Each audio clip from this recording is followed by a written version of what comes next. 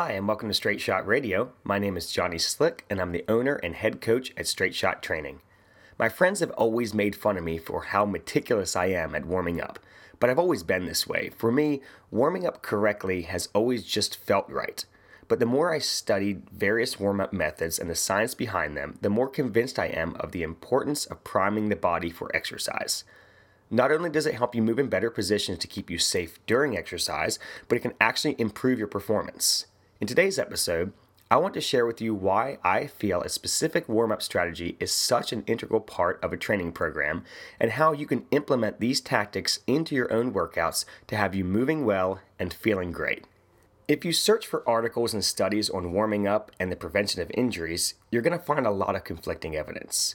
This is largely because of the types of warm-ups they were doing and the methods they were using to record injuries. So when it comes to static stretching, or holding a muscle to a point of a stretch for a period of time and preventing injuries, it doesn't seem to help. There are even some studies that show that it decreases your performance by doing these long held stretches before you work out. However, the types of stretches or mobilizations that I prefer and that we're going to be talking about today really haven't been included in a lot of these studies yet because they aren't as widespread in the science community. However, they've been extremely prevalent in physical therapy offices for years and are now even commonplace in the strength and conditioning community. So I'm talking about the term mobility. So you may have heard of mobility. It's different than flexibility because mobility is movement specific. So think of stretching as just trying to lengthen a muscle, whereas mobility, we're trying to get you into a greater range of motion in some type of movement. So that's how it's different than flexibility. We're not stretching just to stretch a muscle. We're going deep into ranges of motion that we'll need to access once we're in a workout. So think of squatting deeper or being able to reach overhead with your arms straight and not feel like they're going to be pulled forward whenever you're reaching overhead. So the types of mobility that I like to use, and we're going to be talking about today, are joint capsule mobilizations, banded traction or distraction, mobilizing in positions of restriction, and plenty of posture-specific work. For joint capsule mobilizations, I'm actually attempting to articulate the bone within the joint's capsule. So to put this in terms that might be easier to understand, if you've ever taken apart an entire chicken, you're going to notice this gristly tissue around where the legs meet the rest of the body. You have this same joint capsule in your hips and in your shoulders. It's what holds the bone in that joint. In addition to all the muscles around it, we have this joint capsule that is mobile and your bone can move in and out of it in places that it's supposed to be and places when it's not supposed to, or places where it's not supposed to be there. Because many of our daily activities pull our bones away from these capsules where they're supposed to be suctioned into so that they can roll and slide properly. So when you mobilize the joint capsule, you typically want to do things that push it into the posterior end or the back of the capsule while rotating into positions you're going to use later. So this isn't a muscle stretch, mind you. This is joint manipulation. Physical therapists have always done this on patients, but now we know how to teach it as trainers to clients so that they can do it on themselves. So this is a joint capsule mobilization. It's not a muscle stretch. After these mobilizations, you can then move the joint the way it's supposed to move, thus preventing you from moving in bad positions that can pull or strain muscles, and it'll allow you to move in more mechanically advantageous positions, which means better lifts or bigger numbers or better running form, faster times, etc. So we always like to start, and I always like to start in my personal warm-ups with making sure that the joint is moving in the correct pathway that's supposed to. And in order to do that, it has to be in the back of the capsule for most things. For traction work or banded distraction, this is where I like to use bands to pull the limbs. Typically upper body I do this a lot with. I do it sometimes for lower body. We're trying to pull the limbs into ranges of motion using these elastic bands to allow for a deeper stretch. So now again, these are not static stretches. We're not just holding on to something and letting it pull our arm. Once the arm or leg is pulled into that end range, so into a range that you can't typically pull your arm into, something is helping pull you into it, you're going to rotate, flex, relax the muscles, move in and out of the stretch, scour around to find the tight spots in that position, all while using that band to help pull you into that position. So one of my favorites for this is having a band around my wrist pulling me into extension. So extension is your arm reaching behind you. So while my arm is behind me, one arm at a time, being pulled so I'm walking away from the rack or whatever I have this band attached to, I'm going to rotate internally and externally. So think turning my palm up, turning my palm down. I'm rotating while this band is pulling me into extension. So this frees up the muscles that cause your shoulders to round forward in things like the bench press or bent over rows or pull-ups, things that if the muscles in the front of your body are tight, you pull your shoulders forward. This helps pull your shoulders back. So if you have a job that requires you to drive a lot or work on a computer, this is a good stretch to really open up the chest before you start lifting so you can get the most out of your workout and you're moving in safer positions so you don't get injured during your workout. So the whole time we're stretching these big prime mover muscles. So think of your pecs and your deltoids, your biceps. We're contracting the stabilizers. Think your rotator cuff muscles, rhomboids, middle back muscles. We're contracting the stabilizers to make sure the joint stays in a good position. So remember back with our joint capsule mobilization, we're trying to get the joint in a good position. The next thing we're doing is stretching these tight muscles around the joints to make sure that we can move in and out of this good joint position. So you don't want to stretch in a bad position. So that's why we do joint capsule mobilizations first.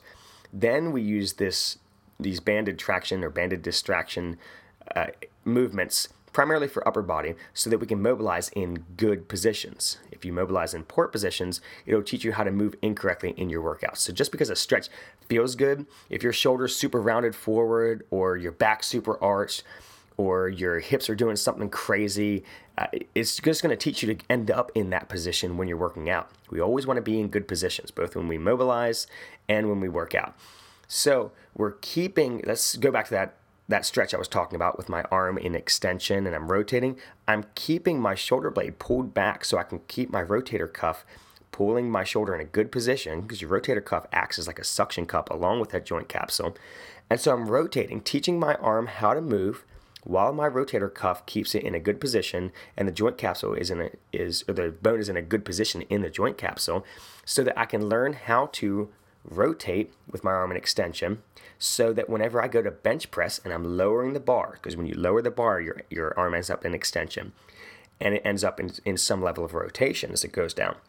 So as it's going into extension and internal rotation, I can keep my shoulders back, I can keep my rotator cuff, keeping my shoulders in a healthy position so that I can effectively and safely bench press with good mechanics because of these mobilizations I did prior to lifting. And I'm only doing them for 45 seconds to a minute, and I'm not holding long stretches that are really stretching out my pecs that are going to make them weaker during the workout. Like I said earlier, static stretching can lead to decreased power output in a workout. So don't think of mobilizations as stretches that are going to decrease your performance on lifts. Think of them as preparatory exercises that will actually have you have better range of motion and better power output when it comes to your actual exercises in your workout. So we'll get right back to this mobility talk in just a second, but first, here's a quick promo for an upcoming podcast I'd like you all to check out once you're done this episode. Coming soon to the airwaves from the DC TV Podcast Network, the Krypton Podcast, your source for all things related to the upcoming Krypton TV show on Sci-Fi. All right, welcome back. Next, we have mobilizing in positions of restriction. So take a movement like a squat. If you feel tight in your inner thighs in that bottom position, or your back rounds out when you get to the bottom, or your calves feel super tight, your heels come up, you end up on your toes in the bottom of the squat, we want to mobilize each of these joints near that restricted position to unrestrict it and allow you to move deeper into that movement. So I like a stretch we nicknamed FERB, F-E-R-B. It stands for Flexion External Rotation Bias. So it's a fancy way of saying getting your leg into the position that is going to be in a squat, but is exaggerating the range of motion that you typically can't get into with both your legs on a squat. We're just going to put one leg up on a box. So I'll explain this in a second, but this is a mobilization for squatting and lunging. And we use this a lot because we can bias one leg at a time and really figure out where those tight spots are and help people move in better positions when it comes to squatting and lunging. So you're going to have one leg up on a box, so one foot up on a box, the other foot on the ground, and you're going to move through your restrictive range to open up the inner thigh and ankle while getting your hips to relax into flexion and external rotation, which is what squatting is at the level of the hips. So your leg is up on a box, foot down on the ground, you're pushing your knee out, you're pushing your knee forward, your foot stays flat and straight forward in this box, and you're going to feel a lot of stretch in the back of the hip, front of the hip, ankle, maybe in your quads. If you're really tight in your quads, since you're really compressing that knee, you're getting full flexion of the ankle, full flexion of the knee, full flexion of the hip, and external rotation. We're really exaggerating the squat by just doing it on one leg at a time. So since you bias one leg at a time into a deep squat position, you're going to remove these tight spots that are keeping you from having a great deep squat with both legs at the same time. And this is an easy one to kind of figure out on your own when it comes to mobilizing positions of restriction, because you figure out, where am I tight in this movement? And then try to get into an exaggerated, unloaded version of that and move around in and out of that range. So if you're tight overhead, you can even do this with me right now. Walk over to a wall, reach up your arms as straight as you can, put them on the wall, and maybe stand like 18 inches away from the wall. With your hands on the wall, push your chest through your arms, like you're pushing your chest into the wall, and you'll feel that big stretch maybe in the front of your chest, maybe in your lats underneath your arms. That's your position of restriction when you're going overhead. So we're mobilizing the position of restriction by moving in and out of it so that no longer is a position of restriction for us. Again, remember not to compromise your spinal stability for the sake of getting greater range. That's going to defeat the whole purpose. So when you do that stretch where I just said, put your hands on the wall, push your chest through, just make sure that you keep your abs tight. Always keep your abs tight. Don't round or arch your back while mobilizing your hips or your shoulders. Now, if we're doing a thoracic spine mobilization, you're still going to need to keep your abs tight so you don't arch at your low back. But we do want to move at your middle back. And that actually leads us into our final mobilization technique, which is posture-specific work. So almost every single one of my workouts includes something to mobilize my thoracic spine. Your thoracic spine is the part of your spine that's between like where your ribs start and the base of your neck. That's your T-spine. So anything where your ribs are going to be connecting is kind of the middle portion of your spine. That's your T-spine. Many things that we do all day long with driving and texting and working on computers and watching TV, etc., pulls our head and shoulders forward and our upper back rounds forward. So this makes it hard to get your arms overhead. It makes it hard to push and pull correctly. It even makes it hard to squat correctly with an upright torso under load, which can lead to shoulder, low back, and hip injuries. So this is where you want to perform some extension mobilization. So flexion pulls your shoulders and your head and your spine forward. Extension pulls everything back that way. Not extension at your low back where we arch it. We want extension in your middle back, your T-spine. So we're going to do some extension mobilizations for your middle back to correct that poor posture. You can use a foam roller. You can lay your middle back over a medicine ball, or my favorite, take 2 lacrosse balls and tape them together like making a peanut shape. And you're going to set those 2 lacrosse balls on either side of your spine. Since that middle section is open, it allows your spine to actually sit in there, so you're not like rolling really hard over your actual spine. Since they're on either side, you stick that, start down like maybe take like your bottom 2 ribs and go up just a little bit up from that.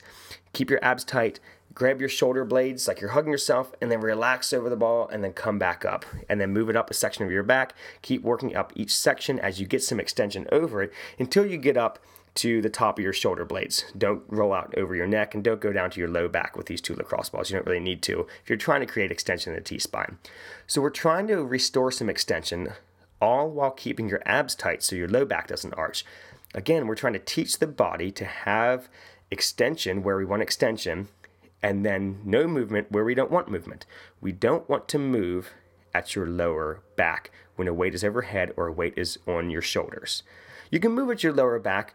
You should be able to get full flexion and extension throughout your spine, but not under loads. Your L-spine, your lumbar spine, so think everything from where your T-spine starts or ends, below your ribs down to your hips. That's your L-spine. You don't want that to be moving around while you're under load, whether load's on your back or overhead. That's when you pinch discs, you can aggravate nerves, you can pull and strain muscles. So you've got to keep your abs tight, and that keeps your low back from arching. If your butt's tight and your abs tight, your low back can't arch. Then you can just get extension through that T-spine, and it feels great. Most people, once they start doing this, They want to do it all the time because it cracks their back, it feels great, they feel like they have better posture, you can breathe better, you feel more relaxed, and then again, the whole point of what we're talking about today, your lifts are better and your lifts are safer because you're moving in better positions. Now, this is a topic for a future episode, but immediately after mobilizing, you need to perform some movements in and out of these ranges of motion to actually create some change. So we've done these mobilizations to try to get some new range of motion. But if you don't learn how to create tension in these ranges of motion or be able to move in and out of them, I know this sounds kind of vague, but think about a squat. We've opened up the hips, we've opened up around the knees, we've opened up the ankles. You can now sit into a very deep squat. If you don't actually do some squats in and out of that range of motion, all of that work that you've done to create that range of motion is basically for nothing because you never taught your body how to utilize that range of motion. You can do all of those mobilizations, not work out, and the next day go to squat, and you're not going to have access to that range of motion anymore. So this is why I perform prehab movements or preparatory exercises prior to heavy lifting. So let's say I mobilize my hips, ankles, T-spine.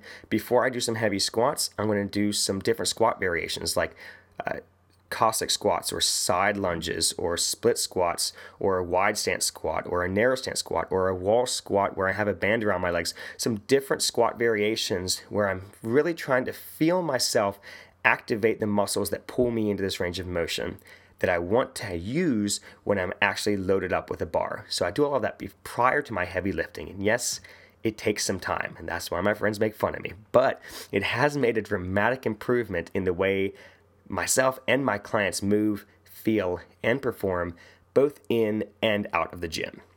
If you're interested in what all of these things look like, all of these mobilizations and more are available on my YouTube channel. You can just search Straight Shot Training on YouTube. There's also a playlist on there for foam rolling.